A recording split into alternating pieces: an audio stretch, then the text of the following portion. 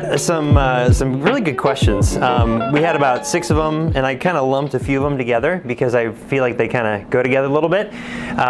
So we've got a few, and I know there's probably going to be some questions that come off of this because there always is. So we'll tackle those as they come. So the first one that we got here is that did Abraham's bosom exist for people like Abel? So that was one question that we had on there. So if you guys know the whole deal with Abraham's bosom, everyone clear on that one? Yeah. Yes. Kind of, sort of? All right, well, let's make sure that we're clear on that. Go to Luke 16. Luke chapter 16. So Luke is in your Bible. Sweet. Yeah, it's in your Bible. So, Dr. Luke, yes. Chapter 16. What now? Dr. Earl. Earl? Okay. I always think of Dr. Steve Brule. Do you guys know Dr. Steve Brule? Nope. I know Dr. Stephen Strange. Well, yeah, that's different. But It's been a few years since. it has. I think the ones that did know have graduated. I need to introduce you guys to Dr. Steve Brule. It's pretty much life-altering. I was a group. I mean, it's amazing. In a good way or? In a good way. I mean, like when you're done, you're going to be like, how did this benefit my life? But you just give it some time. Okay. And then we'll actually just give it some time. Because it's for your health. It's for your health. All right. We'll talk about that later. Okay. So in John, I'm in John, which I'm not supposed to be. I'm supposed to be in the book of Luke. So that tells you how way off I am. Great start to the evening. Yeah, but there's a difference. Okay, so in Luke 16, so there is a passage, it starts in verse 19. A lot of people have, in some theological circles, will say that this is actually a parable, so these events did not occur. But that's not the case. This is an event that actually did take place. Jesus was speaking about it as if it was a parable, but he didn't use the term parable. When Jesus is speaking about parables, he makes it very, very clear. He'll say, this is a parable, or he spake unto them in parables, saying, and then it will go on. In this passage, it doesn't say that at all. So this is an account that actually took place, and it uses at least one person that we know of already, and that is Lazarus. So in verse 19, there's a certain rich man, which was clothed in purple and fine linen, and fared sumptuously every day. And there was a certain beggar named Lazarus, which was laid at his gate full of sores, and desiring to be fed with the crumbs which fell from the rich man's table. Moreover, the dogs came and licked his sores. And it came to pass that the beggar died, and was carried by the angels into Abraham's bosom. The rich man also died and was buried, and in hell he lift up his eyes, being in torments, and seeth Abraham afar off, and Lazarus in his bosom. And he cried and said, Father Abraham, have mercy on me, and send Lazarus, that he may dip the tip of his finger in water, and cool my tongue, for I am tormented in this flame. But Abraham said, Son, remember that thou in thy lifetime receivest thy good things, and likewise Lazarus evil things, but now he is comforted and thou art tormented.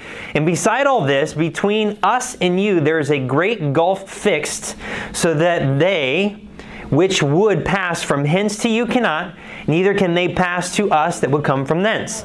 Then he said, I pray thee therefore, Father, that thou wouldest send him to my father's house, for I have 5 brethren, that he may testify unto them, lest they also come into this place of torment. Abraham saith unto him, They have Moses and the prophets, let them hear them. And he said, Nay, Father Abraham, but if one went unto them from the dead, they will repent. And he said unto them, If they hear not Moses and the prophets, neither will they be persuaded, though one rose from the dead. So Jesus is speaking in this, and so here you have a description between the rich man and Lazarus and Abraham, and a dialogue that takes place that gives you a description of this place that is referred to as paradise in the Bible a little bit, but we also see in hell, verse 23, he lift up his eyes, being in torments, and he sees Abraham's bosom. So you have almost 3 different parts here. You have hell, you have Abraham's bosom, and you have this gulf. And so the best way that we can do it is by doing a masterpiece drawing, which I am so incredible at. That was also a joke. But here you have, and this is not to scale, by the way. I didn't practice it, so my apologies ahead of time. So here you have the earth, okay? And in the center of the earth, you have this area, and you have the one side here, and then you have a great gulf that's fixed, and then you have the other side over here, okay? And so this would be hell. This would be Abraham's bosom, and then this would be the gulf, okay?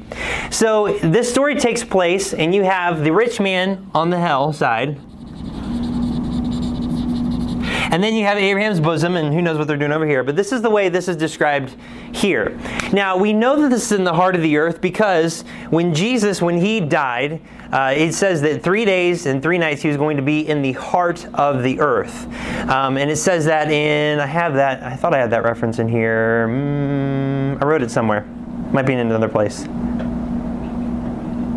Oh, let's see here. Luke 16, so it's Matthew 27:52. And that's that's actually another passage altogether. Anyway, I'll find that passage later. So where Jesus said that he's going to spend 3 days and 3 nights in the heart of the earth. And so here in the heart of the earth, you have this place, and then you have the description of the rich man over on this side. You've got Lazarus on this side with Abraham, and you have this great gulf that's fixed in between them. And so this describes what is in the center of the earth. And so here you have it's called Abraham's bosom. Now, the question was, okay, it's called Abraham's bosom, so what about people that are before Abraham? And so the assumption is that this did not exist until Abraham, which is not necessarily the case. So when you really think about it, in Matthew 25:41, anyone know that verse? Matthew 25:41? It's a really good verse to have in mind, especially when you're witnessing to somebody. Anybody? Nope. Okay, turn there. Matthew. Hold your spot here and go to Matthew chapter 25. And take a look at verse 41. Matthew 25:41. This is a scripture passage you definitely want in your heart and mind.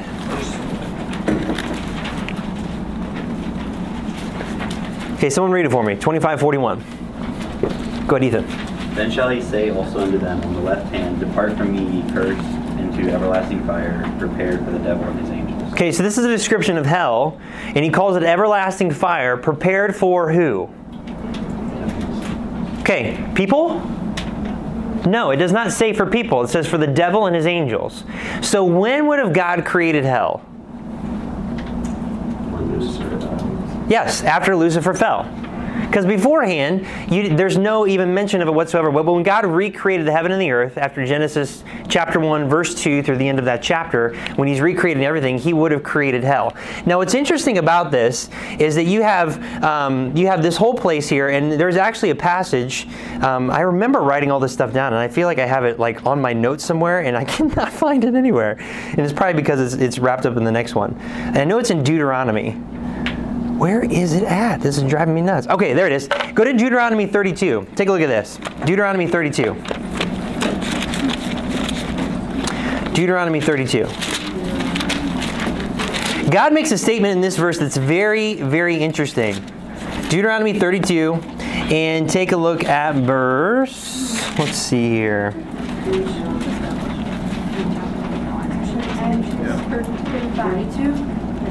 Deuteronomy, verse 30, or chapter 32, verse 32.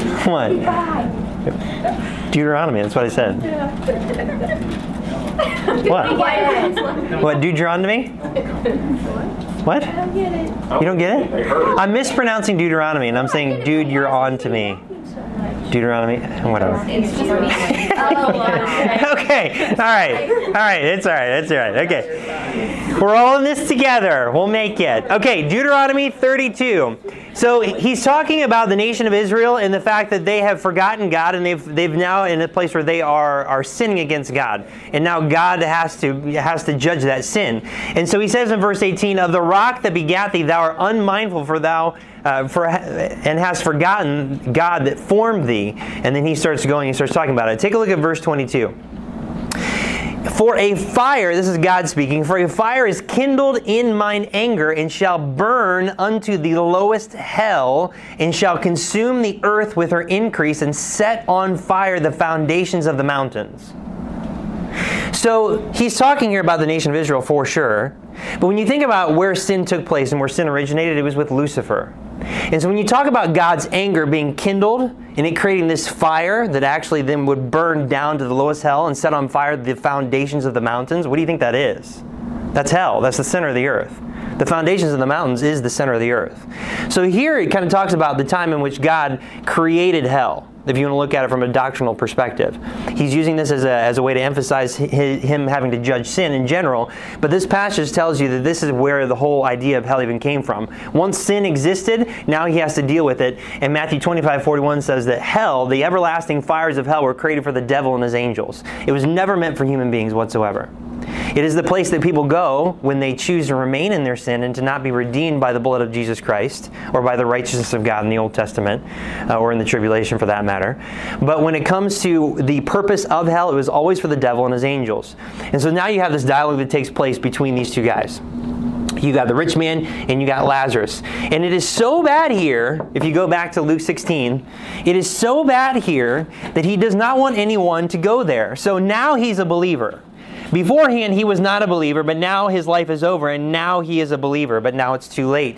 And now he's saying, please send someone back from the dead to tell my family, because I don't want them to come into this place.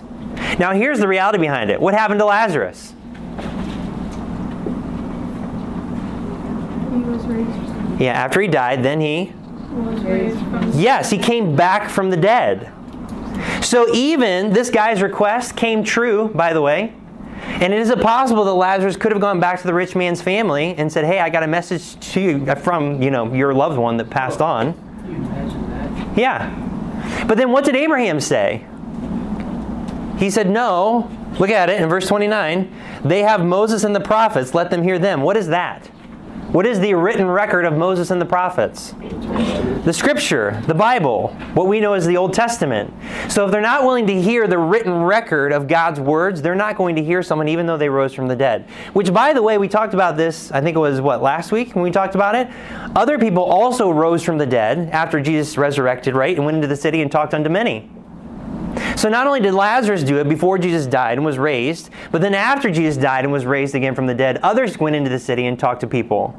And so the reality is that we would think in our human reasoning that the verbal testimony of someone who has died and come back from the dead is more valid than the written word of God. But what did Abraham say?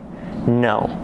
This is more powerful. If they're not willing to hear what God has actually written, they will not hear anyone else. They might for a moment, but it's not going to last because they don't have a believing heart. So it doesn't matter what the source is if they don't have a believing heart. But if they're not willing to hear the written word of God, then it's not going to do any good. It's not going to do any good. So going back to this question, did Abraham's bosom exist for people like Abel? Absolutely. Absolutely. It's called Abraham's bosom for a reason. If you were to study out Romans chapter 4, you find out that Abraham, even here, the rich man calls Abraham father. So in Romans chapter 4, it talks about how Abraham is the father of faith. He is one that God uses throughout the Old Testament and the New Testament as the person that has the faith to be right with God. But that faith did not originate with Abraham. Technically, it goes all the way back to Adam. But Abraham is the type that God uses, and that's why everyone calls him Father Abraham, which is why we also sing that song at VBS. Great song. Super annoying, but great song. Father Abraham had many sons. And it just gets stuck in your head, and it never ends. And so it's called Abraham's bosom because of who Abraham was. Abraham was one of the first guys in Scripture to display great, great faith, where he went out and he believed God when there was no evidence to believe God whatsoever. He just went and did it because God told him to do it. And so he became the father of faith, not only to the Jewish people through which the Jewish line would come, but also unto us Gentiles who end up getting saved. And that's why Romans 4 uses Abraham in that capacity, that he's the father of us all in that sense. So that's why it's called Abraham's bosom. But most certainly, there's no doubt in my mind that Adam was there, that Abel was there. They're not any longer, by the way, but they were there, that David was there, that Solomon was there, Jonathan was there, Ruth, Boaz. I mean, all the people in the Old Testament that died, the place where they went was to this place. And they went to Abraham's bosom until Christ died and was resurrected from the dead, and then he escorted captivity captive, and he escorted them up to the third heaven. So, yes, it did exist. The only thing that's kind of cool that I like to mention about this is go to Revelation chapter 1. Revelation chapter 1. I want to show you this. There's a lot of other passages that we could take a look at, but this one's a good one to kind of launch off from. But Revelation chapter 1, Jesus is speaking.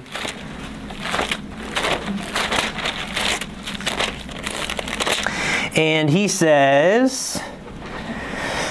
So John's writing in verse 17, it says, "And when I saw him," when he saw Jesus, "I fell at his feet as dead.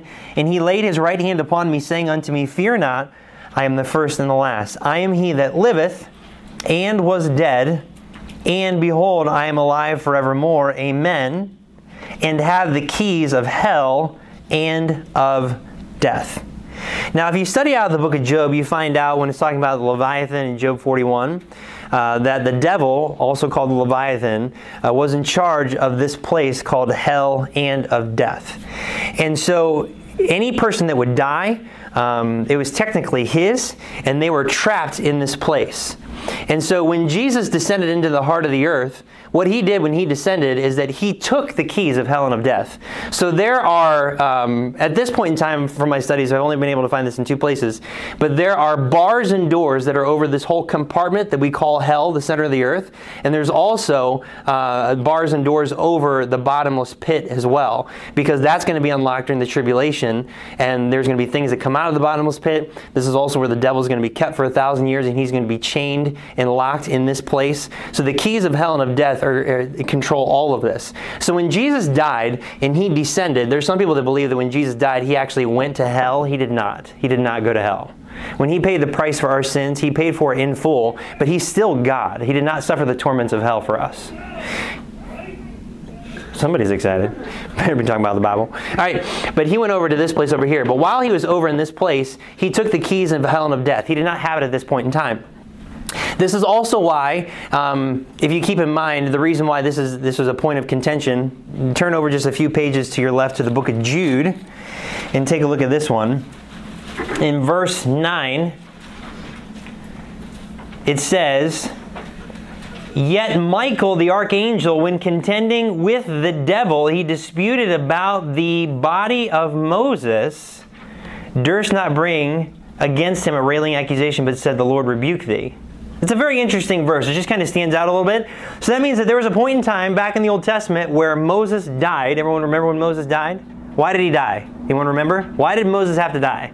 Because he disobeyed God by striking the rock with the snake. The second time. Yes. So God was setting up a type, and that type was that the rock is Christ. You can see this out in 1 Corinthians, where that rock was Christ. He struck it once, and living water came out, and it actually gave life into the whole nation of Israel.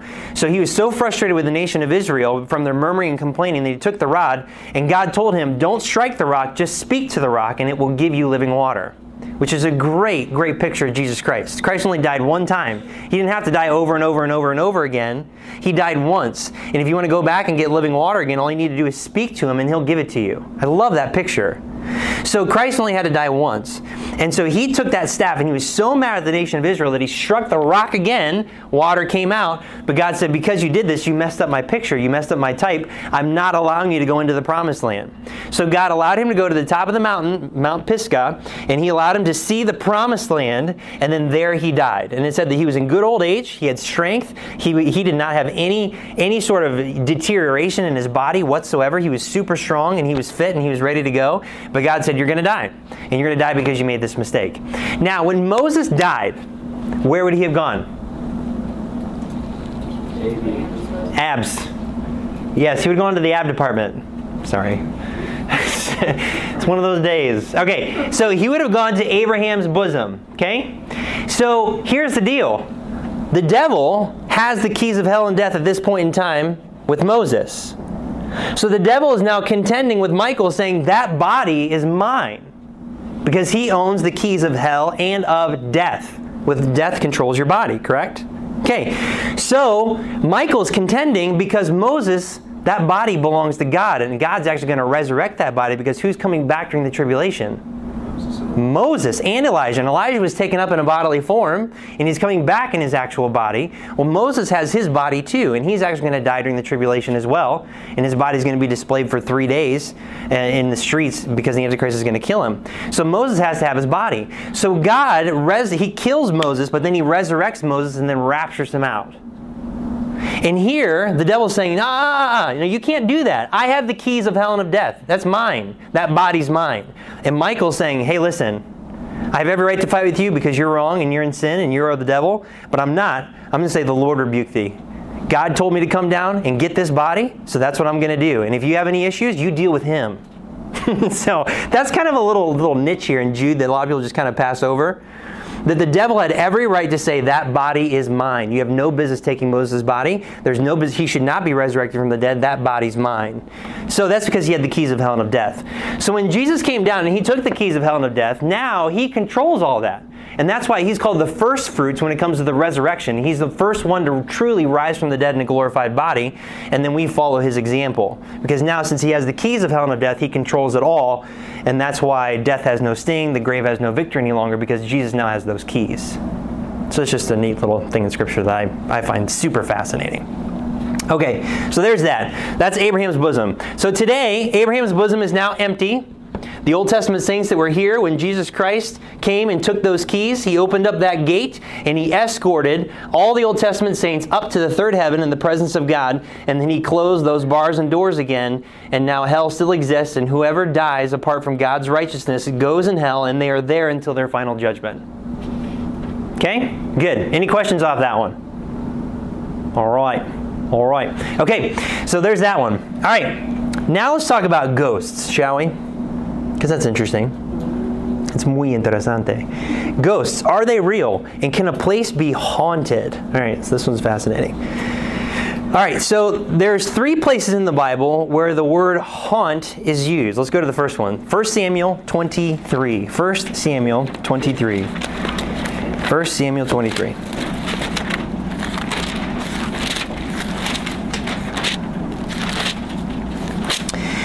All right, 1 Samuel 23.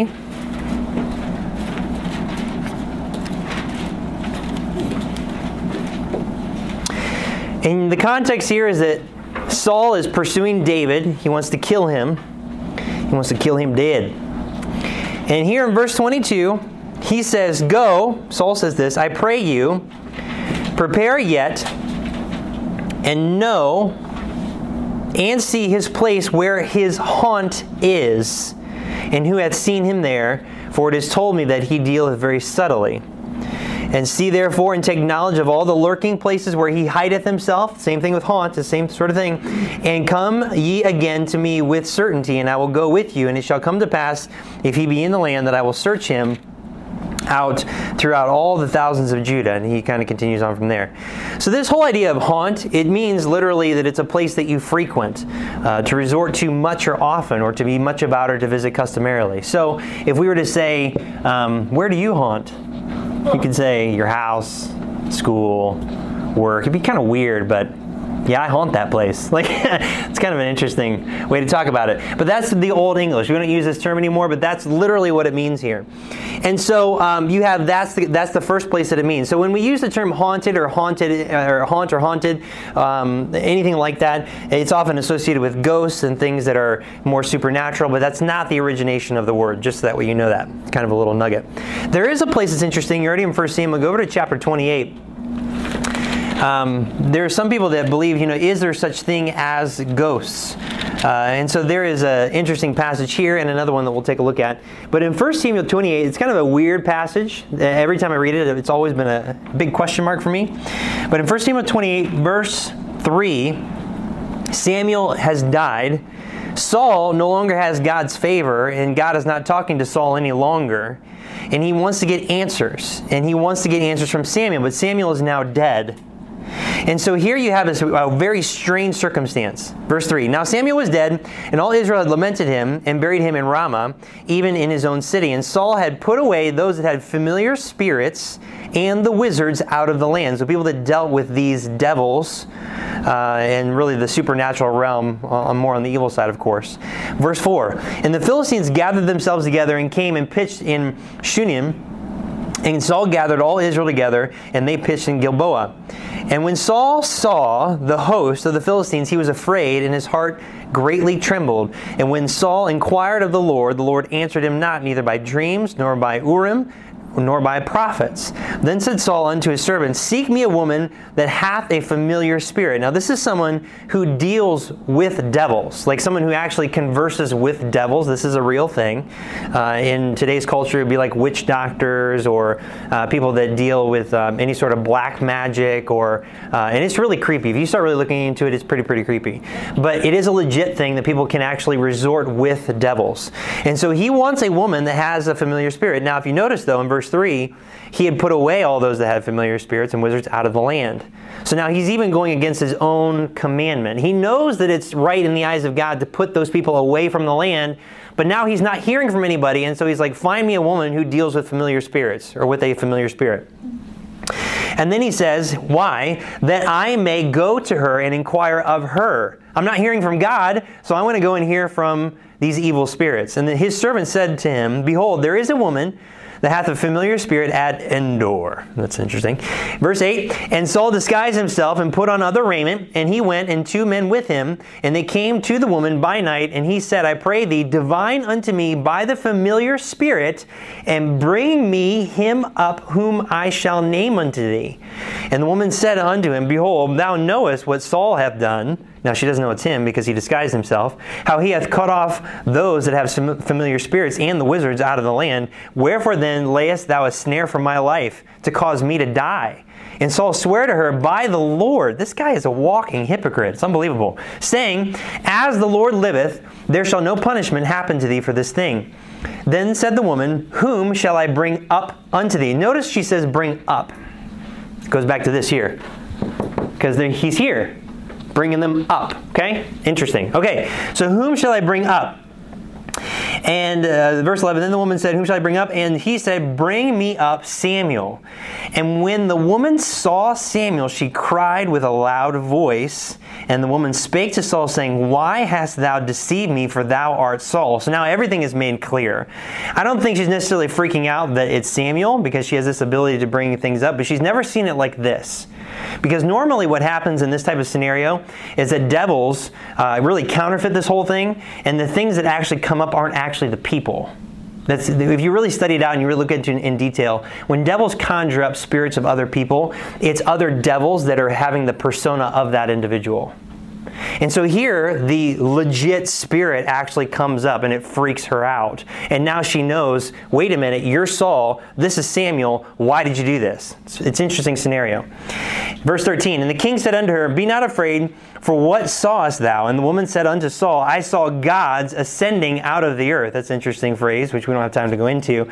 And he said unto her, what form is he of? And she said, an old man cometh up, and he is covered with a mantle. And Saul perceived that it was Samuel, and he stooped with his face to the ground and bowed himself. And Samuel said to Saul, why hast thou disquieted me to bring me up? So this is actually Samuel here, talking to him. Hey, listen, I was in Abraham's bosom just chilling.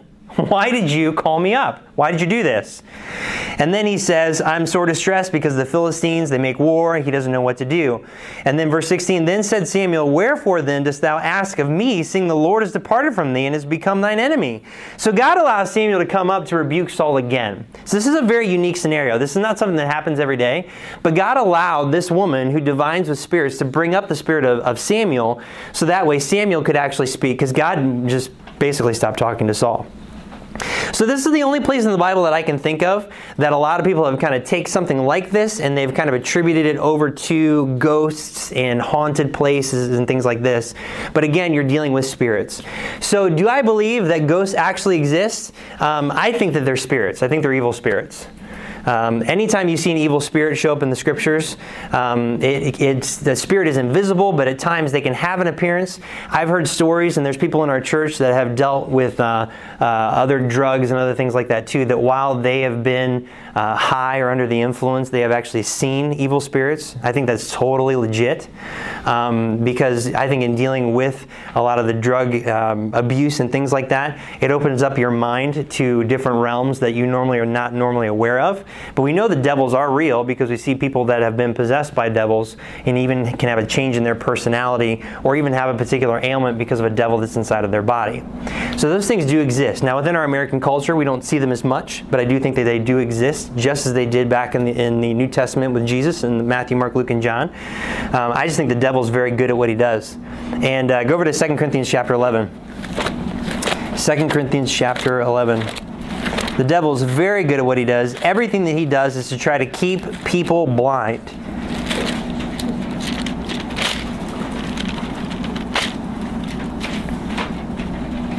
Because he is subtle and he is very deceitful. Verse 3. But I fear lest by any means, as the serpent beguiled Eve through his subtlety, so your mind should be corrupted from the simplicity that is in Christ. For if he that cometh preacheth another Jesus, whom we have not preached, or if ye receive another spirit, which ye have not received, or another gospel, which ye have not accepted, ye might well bear with him. And then take a look at verse 13. For such are false apostles, deceitful workers, transforming themselves into the apostles of Christ. And, verse 14, and no marvel, for Satan himself is transformed into an angel of light. Therefore it is no great thing if his ministers also be transformed as the ministers of righteousness, whose end shall be according to their works. So the devil is so good at what he does that he actually has people that are called Christians that preach Jesus, but it's another Jesus, that tell people that they need to receive a spirit, but it's not the Holy Spirit, it's another spirit. And he has a gospel, good news, but it's another gospel. It's not a gospel that's going to save. And he has deceitful workers that look like apostles of Christ, and he himself transforms an angel of light, and his ministers are ministers of righteousness. So this tells you that the devil is actually working, not necessarily in these satanic realms, although he is, and devils do that. I believe that the devil is hardcore into churches that preach the Bible and have pastors that look pretty good. I think that is where he spends all of his time and energy. Because if he can craft a lie that is so close to the truth that even people that believe the truth can be deceived, well then he wins. This is why I think the Antichrist, frankly, is going to look more like Jesus Christ than he would the devil. I really do believe that. I think that when you study it out and you find out, the term Antichrist does not mean the opposite of Christ, although he is. The term means is that he looks just like Christ. He's the antitype. He looks just like him, but he's just off enough that he could deceive almost anyone into believing him. And the only way that you can discern the difference in between what is truth and what is error is the Scriptures. That's it, the Bible, that's it. Not your experiences, not your emotions, not anything else other than the written Word of God. And this goes back to what Abraham told the rich man in hell.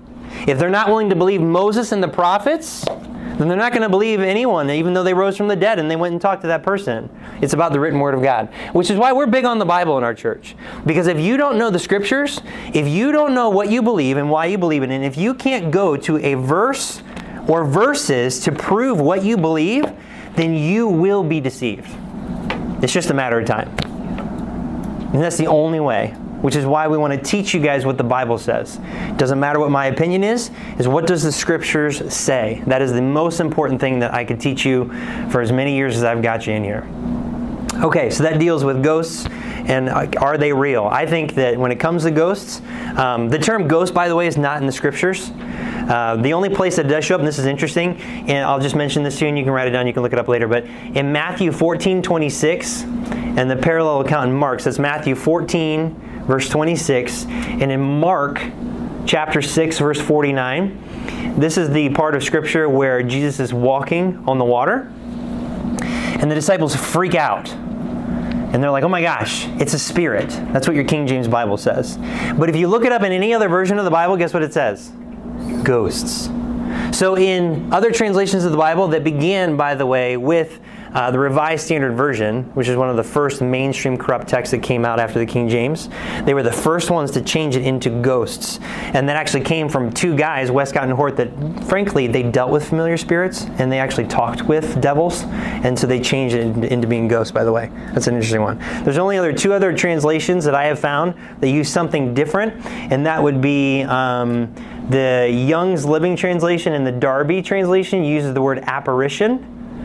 But outside of that, every other translation of the Bible uses the word ghost in this passage, but your King James Bible says it's a spirit. And then Jesus speaks up and says, hey guys, it's just me. So, well, I mean, more or less. He says, hey guys, chill, it's just me. Okay. All right. So I think when it comes to ghosts, that they're either devils or they're fallen angels that have transformed themselves into something with the appearance of godliness, and that they're really good at counterfeiting.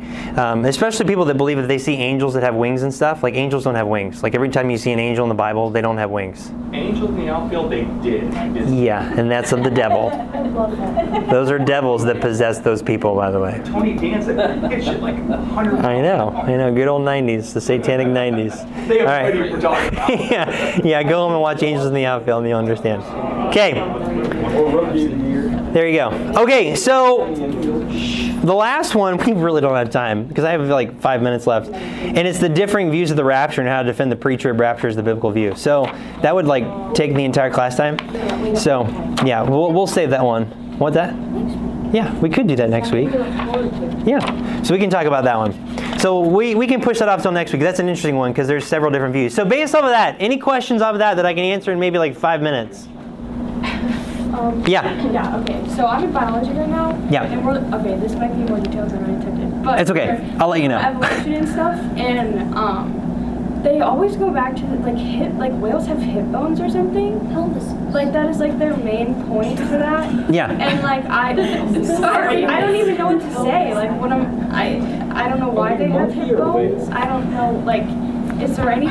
Like, they just show me weird stuff, like embryos that look the same, so they have a common ancestor. Yeah. Just like weird stuff like that. I'm like, I don't even know how to combat that. Yeah. The only thing that I do when it comes to that is that you can always just go back and say, yeah, but where's the evidence that it actually, the microevolution evidence, where is it? Like, where does it doesn't exist. So everything that they're throwing out is just pure theory. It's just pure theory. The interesting thing about whales, there is something very interesting about whales, though, because if you go back to Genesis 1, I don't know if you've ever seen this before.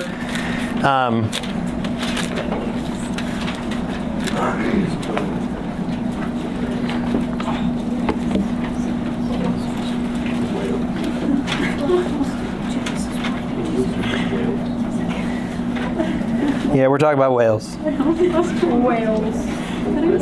Are we whale? Are you asking how to spell whale? No. Look, it's been a very long day. I'll tell you spell it. Okay, all right. Without it, you just like the road. Yeah. Yeah. There you go. Okay. All right, Genesis chapter 1. All right, take a look at verse 20.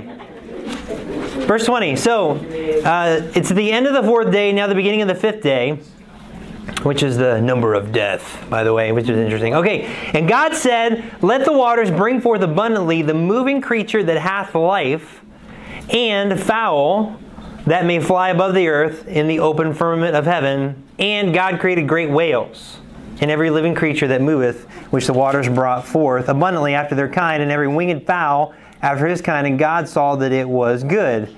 And God blessed them, saying, be fruitful, multiply, and fill the waters of the seas, and let fowl multiply upon the earth. In the evening and the morning were the 5th day. Now, I think there's an interesting connection, I think, between the number 5 being the number of death, and God creating aquatic animals that are more reptilian, and the fowls of the air, which are a picture of devils. But that's just beside the point. What I really wanted to show you here is verse 21. And God created great whales. It's very interesting that God, out of all the things He created, He did not say God created fish, He created this. He called out very specifically whales. There's something very unique about whales that God called out for whatever reason. Now, the only other place that you show up in the Bible, the whales, is in Job 7 verse 12, it talks about the whale. Ezekiel 32 verse 2 talks about the whale. But then in Matthew chapter 12, verse 40, this is the verse I was trying to find originally. It says, for as Jonah was 3 days and 3 nights in the whale's belly, so shall the Son of Man be 3 days and 3 nights in the heart of the earth. So the whale's belly and the whale itself was uniquely created, I think, for 2 purposes. One of them being for the time of Jonah. And I think the other being a parallel to the death, burial, and resurrection of Jesus Christ. So the heart of the earth actually being like the whale's belly. And here he says He created great whales. So it's interesting that God would call this out very uniquely, and how He would then connect that with Jonah and then connect that with Jesus later on down the road. Now there's more that we can go into with that, but that's just a really interesting side note. So there's something very unique about whales. And it's not coincidence that I think scientists try to capitalize on that and try to use that for their evolutionary theory, because God called them out very unique and very special on purpose, because there's nothing really like them on the face of the earth. They're fascinating creatures. Yes? How about Hogwarts? Devil. Oh my God. I can always count on Andy to throw like, hey, we're going this way, hey, squirrel, and just go this completely different direction. You're not on the same page with this. Yeah, I know you are. Sam. Is there any significance to why the Holy Spirit is also called the Holy Ghost? Significance to it? No, I don't think so. Ghost and spirit would be different. So it's like they're all different. Yeah, but they're synonymous with the same person. So I don't know how God would. I mean, He uses them differently for different. I mean, He might use them differently, but I don't think so. I've never seen it before. I've never seen that there's a difference between them. Other than you have spirit and spirits, and you have the Spirit, capital S, and then the Holy Ghost, and how that's different from ghosts or spirits, but I mean, would there be some type of reason or maybe character quality of the mind's actually? possibly. I've never looked into it. Yeah, I've never looked into it. All right, what other questions we got? We got a minute to spare. What is? You got one? Brandon. Probably dumb, but do you really think it like looks like that? Like is sheer like that? Because everything else is like circular because of gravity. Like, Correct. Good point. So no, I don't. So if I were to look at this, I mean, I drew it this way just because we had. I'm looking for the markers that are here. But I would say, honestly, the best way to look at it would be something like. Let's see this picture. I know, right? I know. Okay, I think it would be something like this, okay? So the Gulf, you're looking top down, by the way, okay? I think the Gulf would be something like this. And whether or not there was actually, some sort of a gap of some kind, I don't know if it would look like this, you know what I mean? Whatever. Okay. But like, let's say this part, all in the middle, this is the Great Gulf that's fixed, okay? And then this would be hell. And this would be Abraham's bosom. All right. And so looking at it from top down, there is a gulf that's fixed because you can't pass from one side to the other. So there has to be a clear cut, division between these two. But the reason why this is also called the bottomless pit is because it literally would be like a circle, because once you're put in the bottomless pit, because of gravity, I mean, you would constantly be falling no matter what direction you're going. So people would just be hovering. And so it would truly be bottomless. So, because of the way that the Earth rotates. I can answer this actually with a movie. Bill and Ted's Bogus Journey, where they're falling in the bottomless pit forever. Sure. There you go. Just So. Or you can go Alice in Wonderland. There you go. So I think the other lesson that we've learned from tonight is that Andy's theological training is limited by movies. Whatever the. We can say At least that their the movie collection is inspired a by the decent Bible. size. Yeah, that's true. There you go. Movies are inspired. There you go. That's one way to rationalize it. There you go. So that would be almost like the way that it's like as far as the bottomless pit goes. Does that make sense? Okay. All right. But again, all we know is that there's one side and there's another, and that there's a gulf and there's the bottomless pit because of the way that the Earth rotates. Good? All right. Okay. Any other questions? Going once. Going twice. Sold to no one. Okay. All right, so next week then we're going to talk about the rapture, and we're going to talk about the pre-tribulation rapture versus the mid-trib rapture versus the post-trib rapture, and why certain people believe one versus the other, and yada, yada, yada. So it should be fun. All right, so let's pray. God, thank you for your word, and that it truly does give us answers for everything to deal with life and how to live godly. And I pray that we would fall in love with your word. It is truly one of the most amazing books, the most amazing book I've ever read in my entire life. It doesn't matter how many times I read it, how many times I study it, there's always something new. There's always something exciting. There's always something super interesting that just opens up my understanding and makes me really stand in awe of you. There are no holes in your word. Everything agrees together. There are no contradictions. It truly is a wonder to behold, and I pray that we would really treasure it, that we would want to get to know it more and more. Because truly the deep things of God really show your character, your heart, how amazing you are. And I pray that it would just deepen our love for you. And in the process, as we get to know your heart, that we would care for the people around us more. You are so gracious to us, God. You're so forgiving and so kind and so compassionate and tender. And I pray, Lord, that you would just help us to be better equipped for anything that comes our way. We pray these things in Jesus' name. Amen.